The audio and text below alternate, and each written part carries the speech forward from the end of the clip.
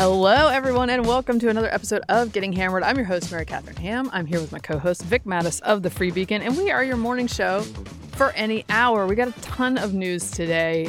Look, the whole Middle East situation is getting it's a little hairy over there, so we're going to get into that. We're skipping 2024 today because I can't do it all the time, all right? But we do have updates from the Middle East. We have some news about a certain senator makes the you love to hear it list once again. An update on civil liberties from Canada, where they might be taking a turn in the right direction. And is Taylor Swift a Pentagon/CIA asset? Getting Hammered investigates. But before we get to that, how's it going, Vic? Hello, Mary Catherine. Doing great. I went up to Jersey to see my father for his big birthday. All right. Went out to a great Italian restaurant. You know, you forget when you look at the menus and the prices in a small town, Tom's River. And I'm like, appetizer, $10. It must be pretty small, you know. And here it is. Here are your stuffed mushrooms, and it's like enormous. So the antipasta salad. So it's enough for. It says for two. It's really for four. So I mean, that's kind of nice when you get out of this area. And when I was up there, went through the treasure trove of vinyl at my dad's house. Ooh, nice. Saw a lot of terrible vinyl that I had as a kid that they bought for us, like children's records. Yes. Horrendous. So left them behind. But probably I found a few probably gems. pretty trippy too, because it was the 70s. There was, yeah. Like it was a weird time. There was, I think it's Bob McGrath was one. He was from the Sesame Street. And there was a great one.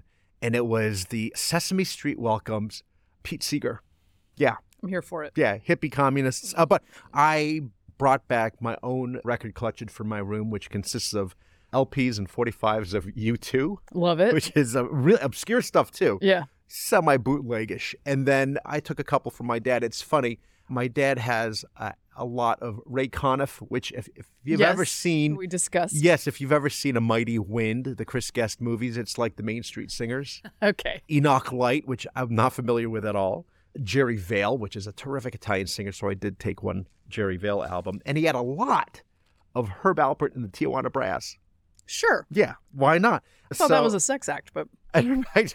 You should see the covers. The cover for one is called Whipped Cream, and it's a woman wearing a wedding dress, but it's no dress. She's just covered dear. in whipped cream and tasting her dress. Varsity Blues before Varsity Blues. It was very good. That's two very dated references, by the way. I know. Varsity, it's a great scene and a little bit of a letdown, but a great scene. If it was in the 80s, whipped cream everywhere. I'll tell you what I did bring back, which was, and it was in prestige, it was still like in the plastic, Glenn Gould's second recording from 1981 of Bach's Goldberg Variations. And it's amazing. And Gould was kind of he was on the spectrum, shall we say. Right, okay. So he was a musical genius, and he learned, piano. He was a prodigy and at perfect pitch and the whole thing. Wow. But in order to... And what he's playing is insane. And it's also, by the way, if anyone's wondering, the first song on the Goldberg Variations is what Hannibal Lecter listens to after he kills the prison guards. And he's just relaxing in his prison covered in blood. It's the Goldberg Variations. But the weirdest thing about Gould was he had to hum. And you hear it in the recordings. You hear him go, That's funny. And it's a spectrum thing. Yeah. Well, one of the things that's nice about, we've talked about the old school audio, is that you get things like that. Oh. There's I don't know if I mentioned it last time, but there's a moment in When a Man Loves a Woman where the horn is just a bit flat. And it's like, like not even a half a step, right? But it is an imperfection that I always notice in that song. More musical experts than I will probably call me out and be like, no, it's not flat. But there's a moment where it's just a tiny bit off. And it is charming. It is a different kind of all this recording. Can now be digitally fixed. It's so clean. Yeah, it's antiseptic. No, and that's it. And as you were mentioning before, when you listen on your phones, you skip around, and these things are conceptual. These albums are, there's a concept to it, and it's great. Very nice. How are you? I'm good. I was in Palm Springs for the weekend, which is real tough.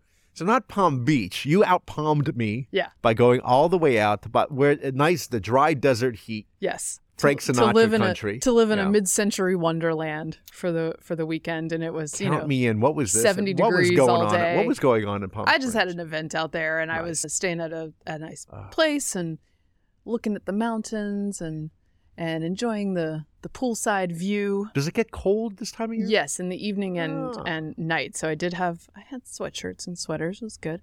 I even draped a sweater one time because I felt like that was a Palm Springs move. That would be it, yes. I did that. Yeah. So I was out there. On the way back, I ran into a snafu I've never run into before. Well, first of all, a couple snafus that I frequently run into, which is one, I left the hotel a little bit late, which normal for me. I was like, oh, that snuck up on me. I go outside. I can't get a lift. It's not connecting. It's not finding. So I was like, oh, gosh, I thought we were going to be fine here. We were not fine. But I was at an event where like a lot of people were leaving at the same time. So once you realize you can't find a ride, you can become very bold about, hey, y'all going to the airport? Can I hitch a ride? Look, they were at the same thing I was at. It's and you're a guest. You're a VIP. Somebody would be. This is like a bonus to their conference, is having you not only on a panel but in their Yes. So I just like profligate, start just shouting out like, who wants to give me a ride to the airport? Because I'm not gonna make it otherwise. Yeah. And I jumped in with some lovely folks. Had a nice conversation on the way to the airport. Get to the airport. Despite my goof up. 1 hour before my flight leaves, which is a good... That's fair. That's pretty good. I mean, I would say even maybe 62 minutes before my flight what leaves. Airport? Is this the Ronald Reagan Airport? The John Wayne Airport? No, this Palm Springs, I don't know what it's called, but it's just the Palm Springs Airport. Okay. I don't think it's not John Wayne. But it's small, right? Yeah, so you think, nice. No big deal. I'm here more than an hour before my flight. The security line at the Palm Springs Airport, which is lovely, by the way. It's indoor-outdoor because it never rains there, so you can there's no precipitation. So it's like Aruba's similar, where you have just an outdoor atrium that you can hang out in. Breeze. The security line was every bit of 45 to 50 minutes long. Oh, no. It was wild. That gives me an ulcer, though. Yeah, and everyone in the line is sweating bullets, you know. Like, what is going on? But I'm looking at my time, and I'm thinking, look... Good thing I mooched off those people to get to the airport, because I would have been up a creek. And I get to the TSA agent and I go show my ID and I'm like, I'm good. It's like 15 minutes before my flight starts. Boards? No, it's already boarding. Oh no, Mary Catherine. I'm telling. I was there an hour before the flight. No. I'm in line for 45 minutes.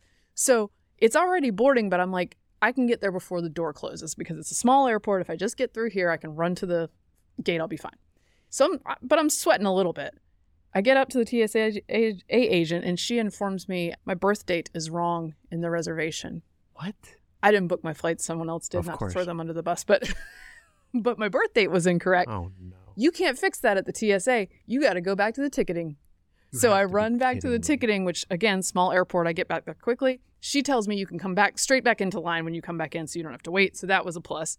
I go. She changes my birth date. Now, I was booked 10 years younger than I am, so I'll take it as a compliment. So I said, I have to change my birth date to 1980. And the woman said, how was that possible, ma'am? I'm just kidding. She didn't say that, but I know she thought that. You? Okay. I was actually dressed similarly like a teenage hooligan, so maybe she did think that. So then I get it changed. I run back. And of course, like 3 people have jumped in front of me, even though I got to get back in line. Yes. And I get into the line. It's still long. It's long once you get through the TSA agent. Yeah, because you got to get to the metal detectors and stuff. Yes, and there's a looping like Disneyland line before the metal detectors. No. What is happening here? And then what is happening in Palm Springs? And then you got a guy in front of me at the metal detector area. Mm-hmm. How long have we been in this line, sir? How long have we been in this line? And he has not untied his boots. Nothing until now, right? He hasn't thought through what he needs to do. Yeah. And I'm watching the man untie his Doc Martens in front of me to take them off his feet. Get your and I am about to throw together. My obviously already removed cowboy boot at his head because this is insane. Plan ahead, guys. When you're in the line, we all know what's coming. Yeah. He didn't do it. At any rate, I'm behind him. We make it through the line, and I had a yelling TSA agent. He was a jovial yelling TSA agent, but he was like, constantly ordering sort of the ether around. And I get to the end of the line, and I'm about to load up and run to my gate, and he says, "Please put your empty bins away." No, come on now. So I did. Normally, I usually grab extra bins and put them away. That's the kind of flyer that I am. But in this situation, I thought, look, this is There's plenty of people employed here who aren't doing much, frankly, who could put these away. During this ordeal, could you hear your husband from across the country yelling at you? You know what I thought? Because he would not permit, this would not happen, would it? You know what I thought? When the birth date thing happened, I thought, well, I can blame it on this when I tell Steve what happened. It won't be on me. Yes, otherwise you'll hear the end of it. This is a connecting flight situation, and it's not early in the day, so I'm kind of going to be really screwed. So anyway, I throw these bins onto the discard pile and then run to my gate, which is, of course, up some stairs and across the outdoor atrium. And I get there, and lo and behold, there's just a giant line, and everyone's waiting in that one there, too. So I was in no danger of missing anything, and we were on the tarmac for like 20 minutes. I then pushed my luck later that night again. So I'll tell you about my priorities. We're delayed getting off the ground there. We get to Chicago. I'm switching flights in Chicago, but I'm so hungry, Vic. I'm so hungry. No. And I want to go to McDonald's and get some fries. And I think I can make it. But I order fries at McDonald's. And of course, there's like 6 people in front of me. But like, I'm only getting fries. Surely they'll just dump them in a bag and give them to me. And I think to myself, oh no, I'm going to waste $8 because that's how much fries and a Coke cost now. I'm going to waste $8 because I'm going to have to leave before my flight. Yeah, plane's boarding. Meanwhile, the woman in front of me is sort of berating the McDonald's workers. We're going to miss our flight. We're going to miss our flight. And I was like, girl, this is the risk you take. If you stop at McDonald's on a connecting flight. They're not going to rush it for you.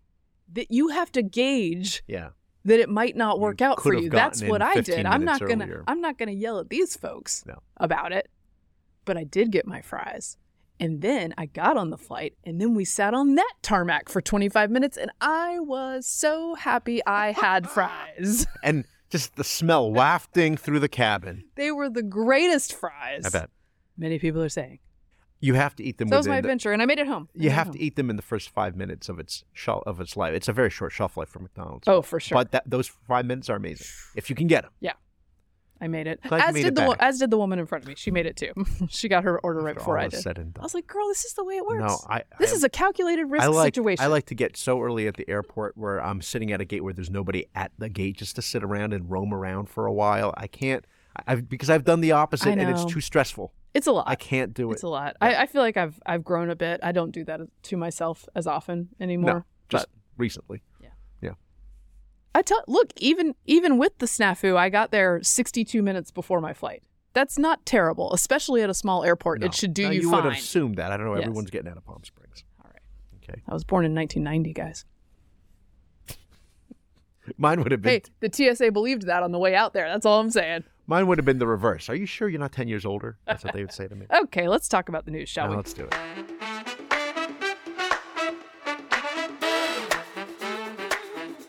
It's good that we started out with something light. Well, actually, I'm going to do a short update first because I don't want to get too much into this story, but I would like to tell you guys. Remember the guy who worked at the IRS who stole all the tax returns and gave them to ProPublica for publication? Yeah. Thousands of things stolen and leaked. Elon Musk in particular, Donald Trump in particular. Enemies of the state. He did it. He only picked the enemies of the state. Super rich guys he didn't like. Yeah. This, of course, has implications for the rest of us who, if we end up on the wrong side of an IRS agent, might have our private info leaked to ProPublica. The law for you. Right. Yeah. We'll break the rules for democracy. That's the important thing. At any rate, the guy, his name is Little John, who did this. He was charged only with I think one count, even though there were thousands of counts of this. It was very light charging. And I worried he's going to get off scot-free and nobody's ever going to be punished for this. And then people will do it forever and ever. Amen. But the judge had different idea. This is NBC reporting on this. We're following breaking news. The former IRS contractor who leaked former President Trump's tax records has just been sentenced to 5 years in prison. 38-year-old Charles Littlejohn pleaded guilty in October. That's him on the right alongside his lawyer. Littlejohn also leaked the tax returns of Jeff Bezos and Elon Musk. NBC News Justice and Intelligence correspondent Ken Delanian joins us now. So, Ken, the judge had some strong words for Littlejohn during the sentencing. Take us inside what happened in the courtroom today. Yeah, that's right, Sinclair. Judge Anna Reyes called Little John's crime the biggest heist in IRS history and said he deserved the maximum sentence she could impose, in part because he targeted a sitting president and thousands of others. The judge compared Little John to January 6th rioters, saying that he took the law into his own hands because he was convinced of his own righteousness. Hell yes. Hell yes, but what if he is right? I love this. Yeah. He got 5 years in prison, which to me sends a signal to a lot of IRS folks and a lot of activists who might attempt to become IRS employees in order to do things like this, that would not be wise. Right. And it shouldn't be something that people consider a form of activism, because I know we all hate the IRS for a reason, but like they actually have a sacred duty to keep your stuff private.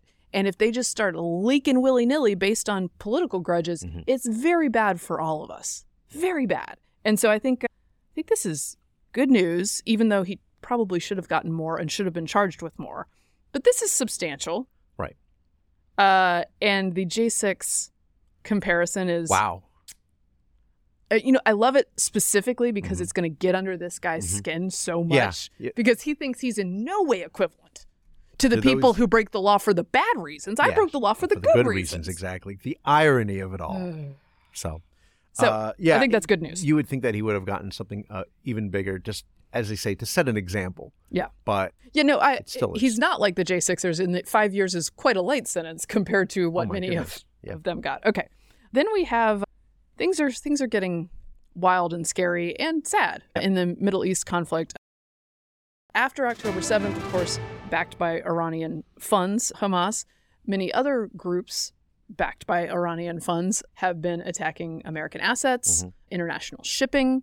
We told you guys about how we sadly lost 2 Navy SEALs in an operation to board a vessel that was controlled by Houthis just last week, a week and a half ago.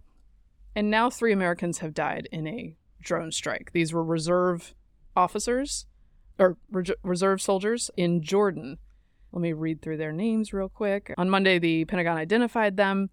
Sergeant William Jerome Rivers, 46, of Carrollton, Georgia. Specialist Kennedy Ladon Sanders, 24, of Waycross, Georgia. And Specialist Brianna Alexandria Moffitt, 23, of Savannah, Georgia. Very sad. A drone hit this outpost in northeast Jordan. Tower 22. And there's some reporting now from the New York Times that one of the reasons it was not defended against and shot out of the air was because it was coming to the base at the same time an American drone was returning to the base. Yeah.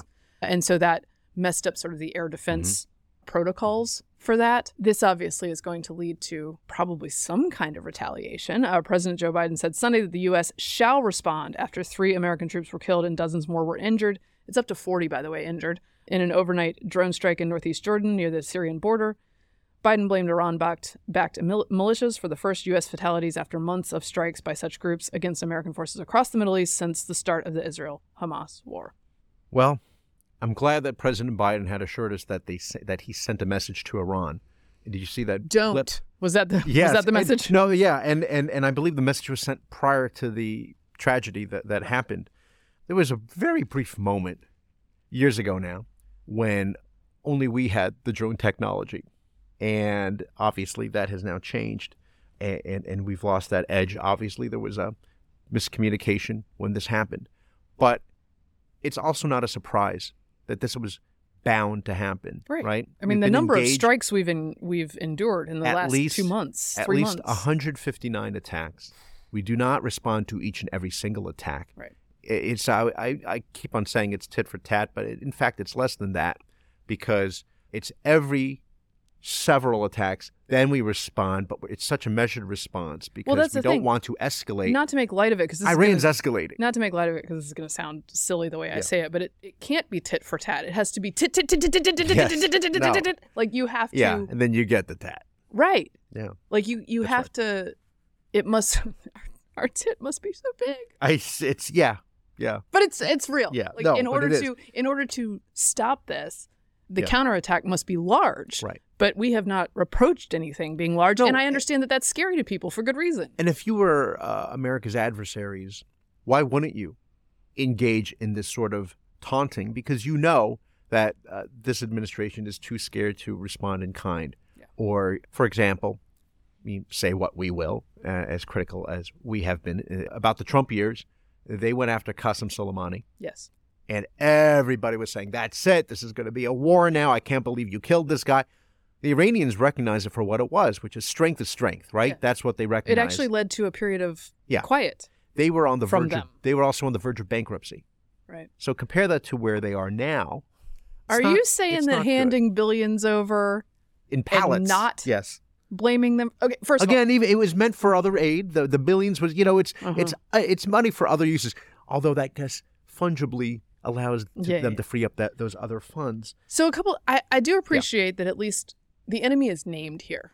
Yeah. Right. I felt like post October 7th, there was no connection. Oh, they didn't want to say the Biden Iran administration didn't want to connect it to Iran at all.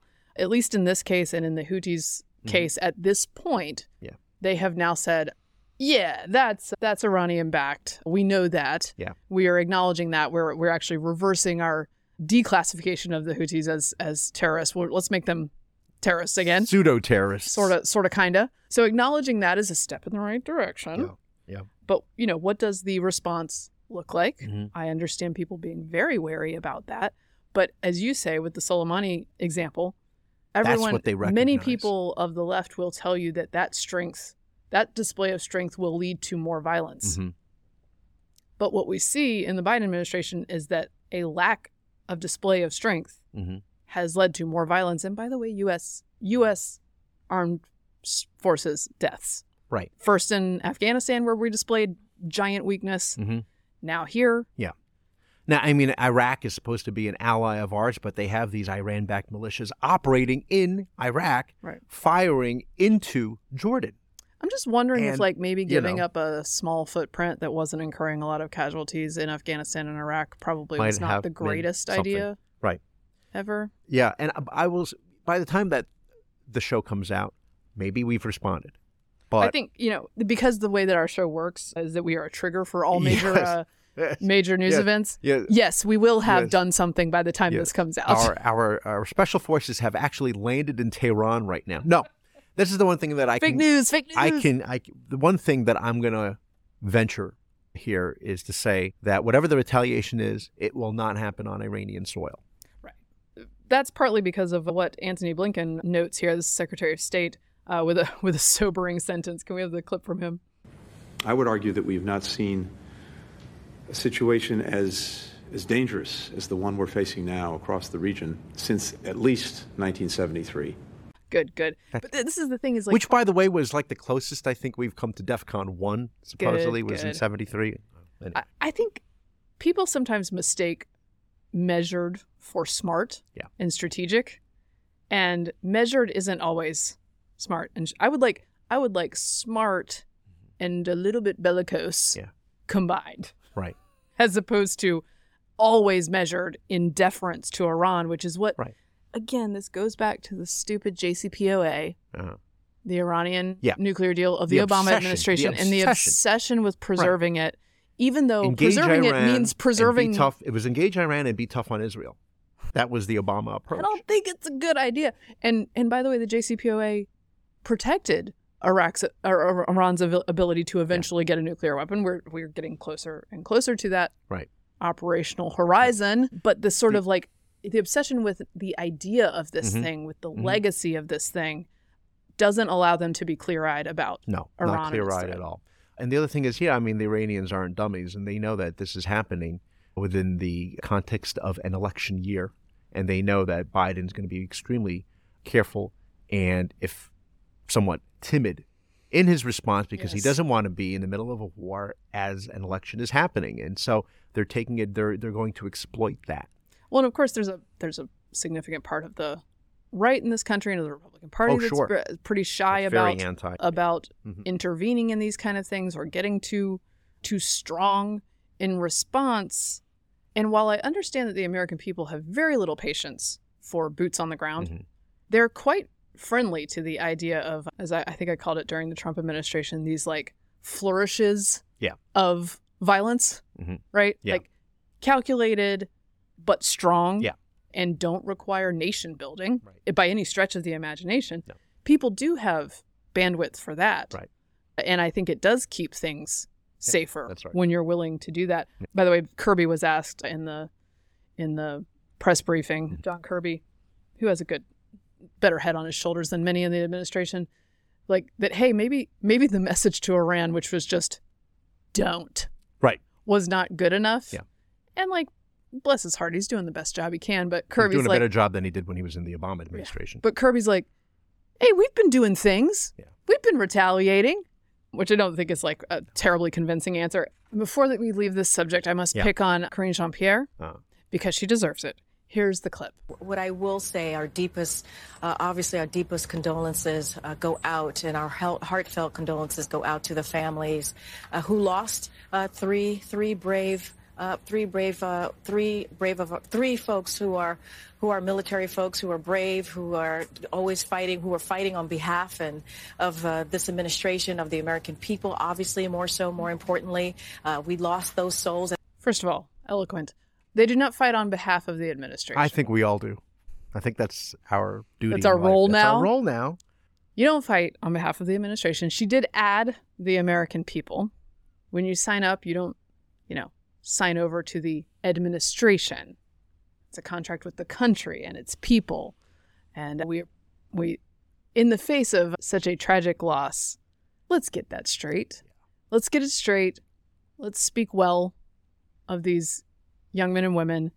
And I'm begging the administration to have like some briefings with a military family other than the Bidens, because clearly they don't know these things. KJP doesn't know how to talk about this, and she should know how to talk about this. And one last point on this, after the Afghanistan disaster, and we lost 13 Marines, they were not mentioned in the State of the Union address. They should have been. There should have been people in the gallery who were of their family or units that could be honored. It was unmentioned because it was politically inconvenient to President Biden. Don't want to remind people. March 7th is the State of the Union, and I would just say, put it in the speech, guys. Put these soldiers in the speech.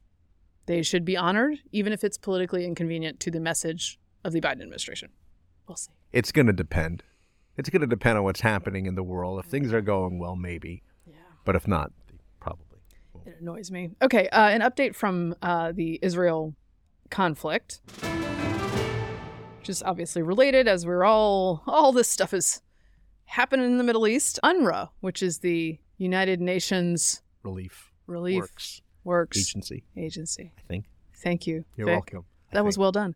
We're just about it myself. By the way, we just call it UNRWA. I love that it's called UNRWA because I feel like UNRWA is the sound that an organization that is completely corrupt and incompetent should make. And now unraveling, perhaps. UNRWA.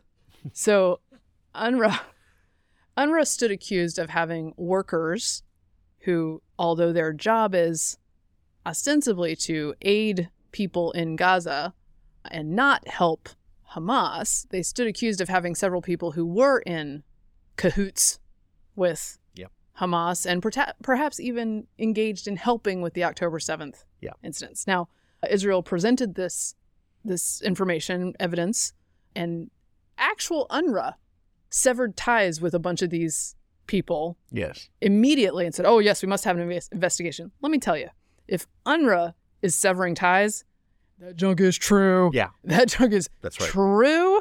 And now several countries have said, we're going to pause funding to UNRWA until they figure out how not to hire terrorists. Right. And, in the Biden administration recently, and Joe Biden recently praised UNRWA, of course, before this. Trump had cut funding, and Biden reinstated it because the Biden administration governs in opposition to Trump's whatever they do. Houthis are terrorists, then they must not be terrorists. And we've always maintained, and a lot of folks among Republicans and conservatives have always maintained that UNRWA was extremely on shaky ground and suspicious. And we talk about the textbooks and that we shouldn't be funding this agency until they change the textbooks that teach little kids, in Gaza. How to be martyrs? Yeah, how to be martyrs, and that Jews are bad. Yeah. And so now this has finally come out. We pay for this stuff, y'all. We pay for it. We do. This is your taxpayers' dollars at work. And this happened just after the International Criminal Court, right? South Africa had filed these charges to demand that the United Nations and the International Criminal Court demand that Israel has a ceasefire. against Hamas. Right. And they didn't come up to the point of ceasefire, but the court did rule that Israel must do everything in its powers not to commit genocide and do the things basically that it's doing right now. Can you just hit strictly terrorists? Because that's easy to delineate in this environment since they have special uniforms. Just like Hamas did on October 7th, only going after combatants, of course. And it wasn't just Hamas, as the Free Beacon has done reporting on this. So the UNRWA thing comes out, and props to the Wall Street Journal also for exposing the story, as well as the Israeli government, who obviously presented this to the U.S. and other allies. The number that I hear is 10% of UNRWA have some affiliation with Hamas or Palestinian Islamic Jihad. That comes to about 1,200 people. 1 out of 10 ain't bad. And the Vic? ones, and think about so as you were mentioning, Mary Catherine, think about the ones that UNRWA had to let go and sever ties with. Those are people who actually were either doing the killings themselves, they were providing ammunition, for example, and they were aiding and abetting in other ways and helping in kidnapping. God, it's so bad. Other than that, it's fun. Bad. AOC, by the way, has something to say about the fact that we're cutting off support. There's also a Time column by Armani Sayed that says UNRWA funding cut is collective punishment, because anything you do in Gaza to prevent infiltration and abuse by terrorists is collective punishment of the Gazan people. And it's certainly not Hamas's fault. No. Alexandria Ocasio-Cortez says cutting off support to UNRWA, the primary source of humanitarian aid to 2 million plus Gazans, is unacceptable. Among an organization of 13,000 UN aid workers, risking the starvation of millions over grave allegations of 12 is indefensible. The U.S. should restore aid immediately. Remember, she called for the defunding of U.S. police departments for far fewer terrorist, less terroristic action than these allegations. I also want to note that, by the way, our bar is low for The Hague and Israel. So it's good that they didn't convict them of genocide, which is obviously not happening. I want to offer an example of the non-genocidal efforts of the Israeli Defense Force. Of course, many are taking offense to this, but Israeli commandos disguised as medical workers and Muslim women burst into a hospital in the occupied West Bank on Tuesday and killed 3 Palestinian militants, one of them lying paralyzed in bed, witnesses and authorities said. Okay. What Hamas does when it confronts a hospital full of men, women, and children is that they kill indiscriminately. People are jumping ugly about them coming into a hospital disguised, but this is, and not meant to be a pun, a surgical attack where you're taking out 3 militants inside a hospital where we know that they use hospitals as cover. So the Israeli Defense Force and commandos and all the intelligence officers are doing dangerous work to prevent killing other people, because they could just level the hospital if they wanted to, but they don't. Yeah. I don't know. That's just different rules, as you know. Yeah. All right, let's cheer it up a little bit in here. You Love to Hear It is back again with its most frequent participant, Senator John Fetterman, because he has something to say about Zen. Did you hear that Schumer's going after Zen? Zen, yes. Are you familiar with Zen? I'm familiar with nicotine pouches. I didn't know that was the name. And once I realized that was the name, I was like, oh, I'm familiar with this, not because I've ever used it myself. I prefer a cigar. Not that I smoke, for any of my medical and insurance friends listening to this podcast, ever. By the way, when they ask you, do you smoke? Do they mean like ever? Ever in your life? Like, how about once a year? Is that allowed? No. So Probably not. I think you should. So I've never admitted, and I'm not admitting right now. Yeah, correct. Either way. I'm not saying either way. Insurance people. I can neither doctors confirm or deny. Yeah. Even okay, before we get off on that tangent, extended relatives, shall we say, in-laws per se, not my parents-in-law, by the way, but, hardworking Americans, they do hard work. They like the nicotine patch. They don't want to smoke. Well, and they don't, it's less... It's not dip. It's less messy. It's less damaging. It's also less damaging than dip. Yeah. It's essentially a cleaner and it gives them a little kick. It gets them going, and focuses the mind, so I've heard. Yes, I've seen it, and I've been offered it, as if we're talking about drugs. I know, right?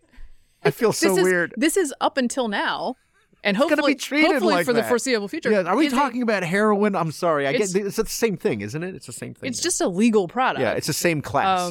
of drugs. And Schumer wants to go after Zen. Yes. Okay. So John Fetterman had something to say about that. He was asked about it. We have this clip. I'm going to err on the side of more freedom and personal choices of those kinds of things. And I made that same argument when I wanted to legalize marijuana. Like, and more than 500,000 Americans die every year from smoking and tobacco, or tens and tens of thousands die from alcohol. And I think there's bigger issues to address than that product. So I don't support it, and I would never support snuff or chewing tobacco. But the left must be wondering, who are you and what have you done with John Fetterman? Because as Stephen Miller or Red Steez on Twitter says, he lives with us now. I'm sure he's a D in many ways. We see this all the time. A lot of his positions, I'm sure, would just drive us crazy, and we would strongly disagree. However, he is driving his own side nuts right now. And also, he's going to err on the side of more freedom and personal choice. That should be his quote. That should be his slogan. Vote if for I John could Fetterman. get More freedom and personal choices. If I could get every senator to live by that sentence, and the trade-off would be that they all wear hoodies and shorts, I'll do it. I'll do it. It's this libertarian streak that's been. I mean, look, I think he's a great lesson in Twitter is not real life, because activists are very angry at him. Pennsylvania is not very angry at him. No. Pennsylvania likes him. Yeah.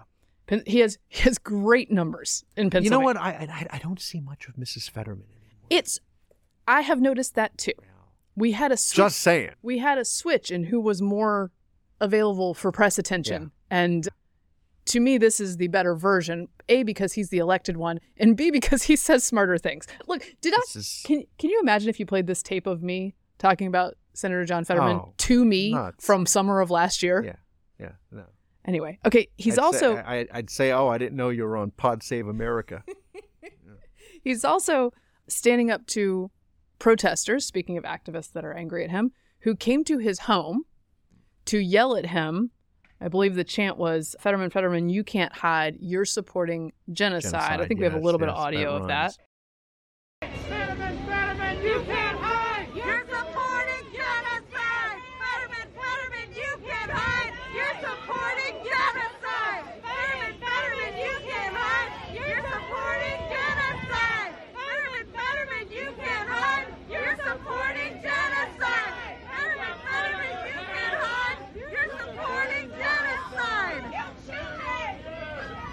That's their left flank showing up at his house. Which, by the way, don't do that just as a blanket rule. Just don't show up at people's houses. It's bad for democracy. I know these guys fancy themselves real democracy fighters, but don't do that. He stands on the roof. Oh, I didn't know about this. No. He stands on the roof of his condo complex or town hall complex, whatever it is, and waves a giant Israeli flag at the protesters because, he truly can't hide because he's like 6'8". He is a giant. He could really crush any one of these latte boys with a pinky, and he's up there just waving the flag like, no, I will not hide. Here I am.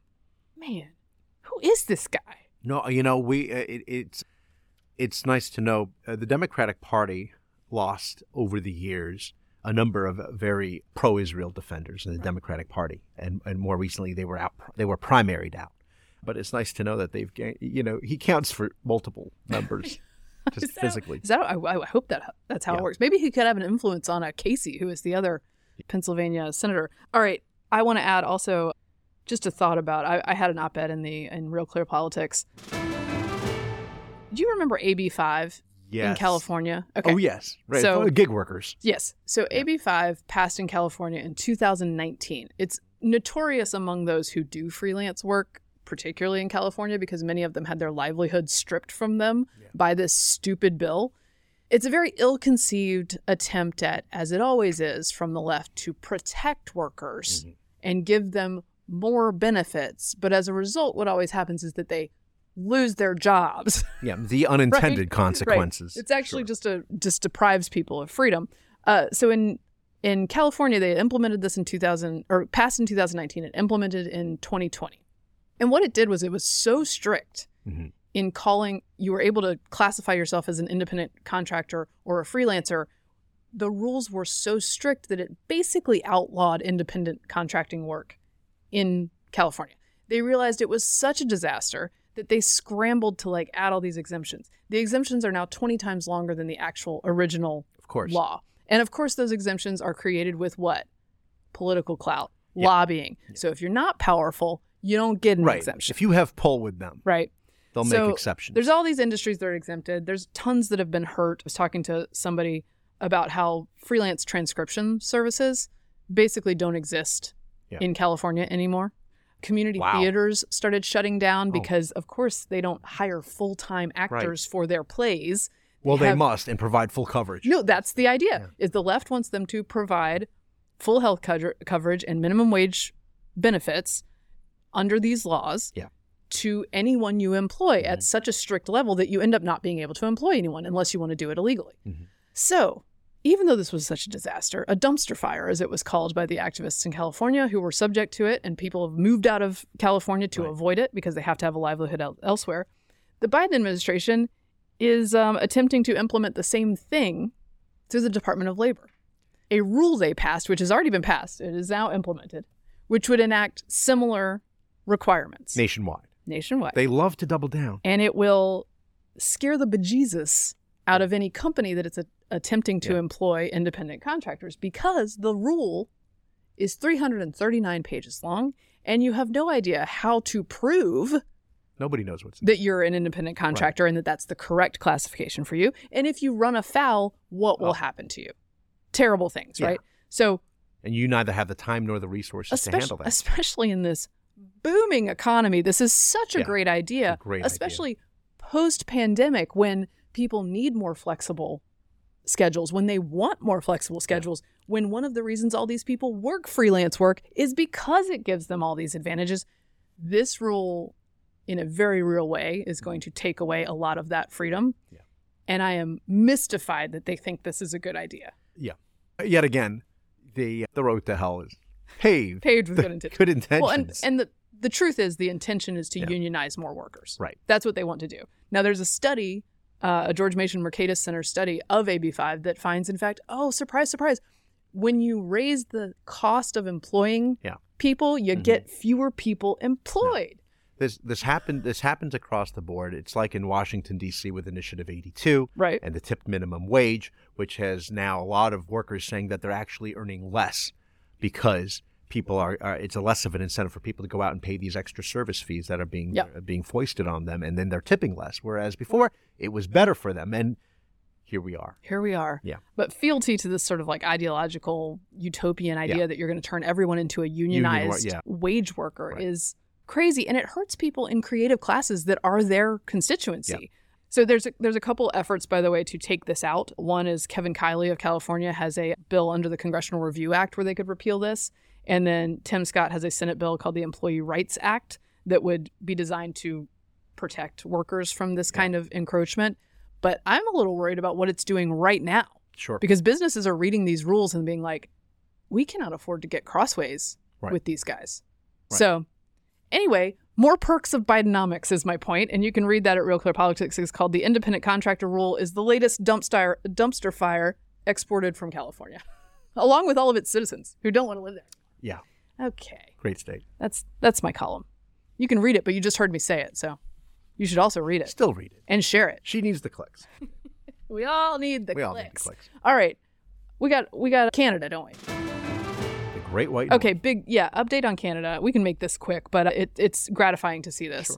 Remember during the trucker protests? Yes. When the Canadian government, and we were sort of flabbergasted because we think of them as America Junior. Apologies, Canadians, I know. We think of them as we're buddies in the freedom existence kind of thing, right? And then Canada's government under Trudeau is like, what we're going to do is we're going to seize people's bank accounts who are involved in a protest against the sitting government. It's a charming authoritarianism. It was, well, he's got that hair. Yeah. So it makes the authoritarianism much more cute. A Canadian judge ruled Tuesday that Prime Minister Justin Trudeau violated the country's constitution when he invoked extraordinary powers in 2022 to end a weeks-long protest in the capital against COVID-19 vaccine mandates. Federal Court of Canada ruling marks the latest setback for Trudeau's Liberal government, which is struggling in public opinion polls with an election over a year away. You'll remember we introduced you to Pierre Poilievre. Oh, yes. Well, I wanted to add, while we're talking here, our Canadian friend and listener, Ian Brody, sent us the audio for that. He did? It is Pierre Poilievre. Yeah, okay. We got it. Thank you, Ian. We're going to figure it out someday.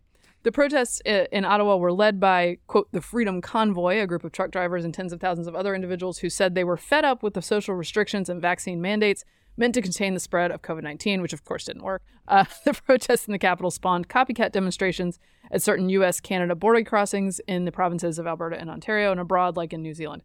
The judge basically said, like, look, this does not bear the hallmarks of reasonableness, justification, transparency, and intelligibility, and was not justified in relation to the relevant factual and legal constraints that were required to be taken into consideration.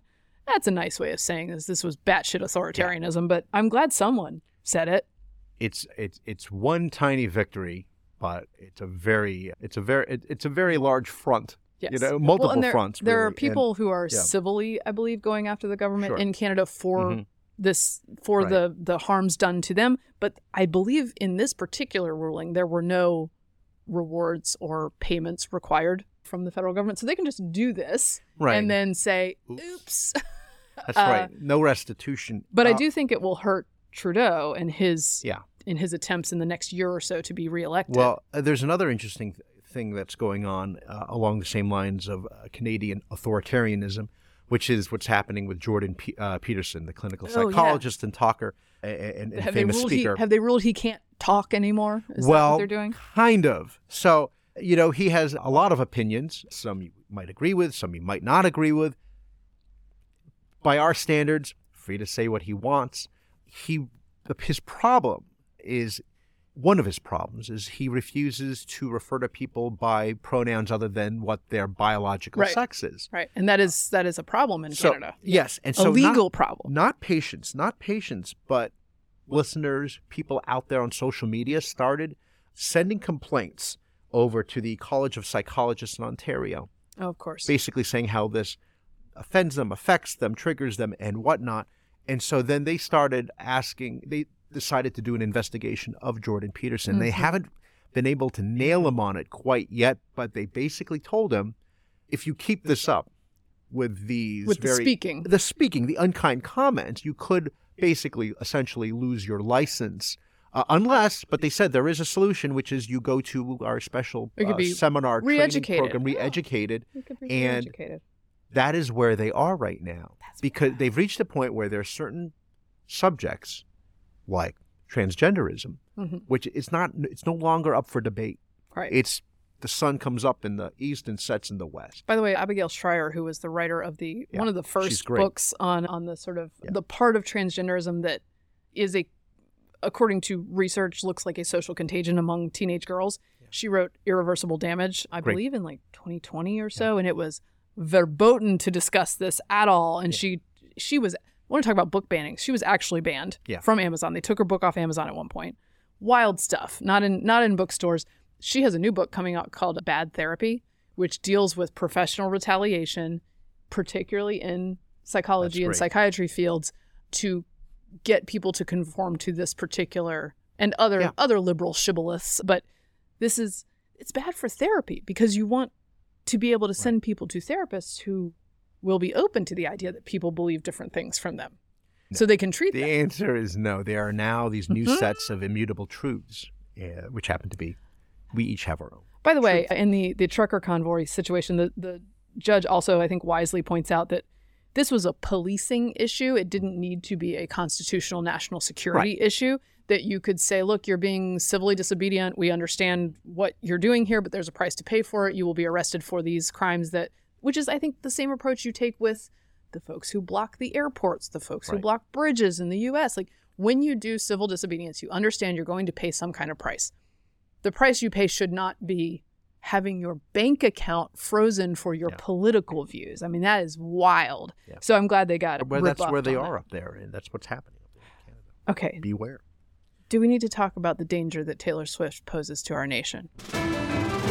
Through a Why don't you explain an elaborate conspiracy theory. Yes, which one of our, until recently, presidential candidates has just said. He's just throwing it out there. It'll be interesting to see. I believe, as Vivek Ramaswamy says, this thing could happen. What is the conspiracy theory, Mary Catherine? Okay, so I don't exactly follow it. I don't mind telling you because I don't think it's worth a lot of effort to follow it.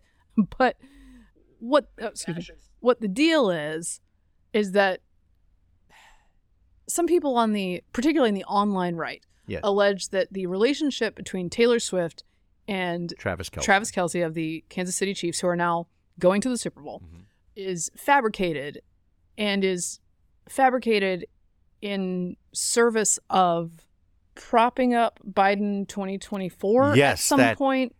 That the Chiefs are going to win so that Taylor Swift gets to, go down to the field, give him a big kiss, and then on air endorse Joe Biden is the plan. Is that the plan? Okay, look. Supposedly. And also something about the colors of the NFL colors predicting who the winners are. Yeah, but you know what? It didn't work this time. It didn't work this time because the logo is purple and red, so people were saying it'll be either the Chiefs and it'll be the Chiefs. The Ravens was supposed to be the other team.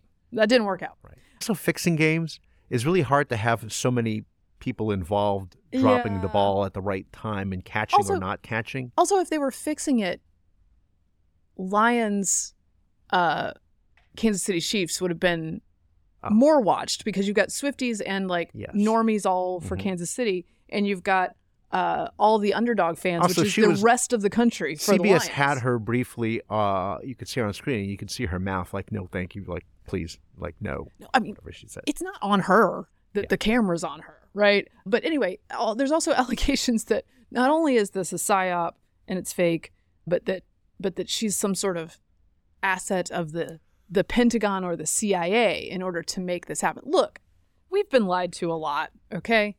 I understand that we don't know who to trust. Remember, Elvis Presley considered himself basically to be a DEA agent. Yeah. He was honorary. I would just say that, look, this relationship is beneficial to several large, very important brands, right? Mm-hmm. That's a thing. NFL, Taylor Swift, the two biggest brands, arguably, in the United States. Sure. But just because it is beneficial, it makes money for people, does not mean it's totally fake. And also that it is a Pentagon psyop, right? That's next level, as they say. Pop culture has been doing sort of advantageous marriages of houses for many, many decades. Sure. Think old Hollywood studio. Yeah. Studio. Of course. Sort of fluffed up matchmaking, romantic even connections, if right? One of their orientations it might not even be. Correct. That kind of thing has been happening for a long time. You can argue that this looks like one of those things to you.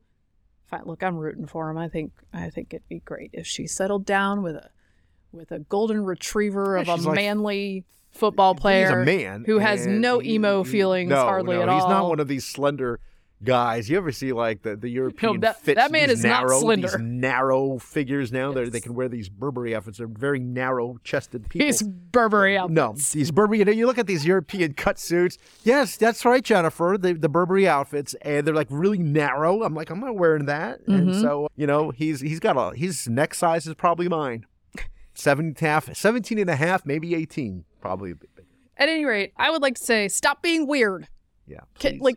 Stop being weird. Stop being weird. Okay. By the way, can I also say the Super Bowl is the Super Bowl and Taylor Swift may be the two cultural touchstones that we have in this country anymore that actually almost everyone either knows about or participates in. And I would suggest that that's because a lot of people like those things. Yeah. And I would also suggest that even in its moments of wokeism or whatever, I was not a huge fan of all the anthem protesting and that whole thing. Even in those moments, the NFL is a place and football is a place where aggression, sort of combat, meritocracy, strength, all these things are honored. Yeah. And it's the most popular thing on TV by huge long shots. Yeah. That might be a cultural win for the right that they should embrace instead of alleging insanity. Just act normal. Host a Super Bowl party. Look bad. Yeah. This ain't winning votes. No. Trump's going to be talking about this, isn't he? And by the way, they may endorse Biden, but that's because she's a 30-something liberal woman. Yeah. The idea that she was going to, endorse Trump? I got to say, the Kelsey family doesn't read left of center. Yeah. I'll tell you that much. Yeah, no. On the other hand. Okay. I have a listener call out Mary Catherine. Okay. Which is, first of all, people really enjoyed our brief teaser discussion about music videos, sending us all sorts of ideas. We got to do an ep. We will, because I already know what my number one video of all time is, and I'm going to save that. Ooh, save it. I'm going to save it, and you're going to be so surprised. Actually, probably not. But one of our listeners, Jeremy Senderowitz. It's White Snake with Tawny Katane. Even better. Okay. You're not going to. It'll blow your mind. All right. It'll blow your mind. Put a pin in it. Anyway, Jeremy sends us a link to this amazingly talented and charming, translation hot, drummer named Domina Sant'Antonio, and she's just an extremely talented drummer playing you give her any rock song, any pop song, she's into it, and she'll figure it out. I found myself ensnared. Thank you.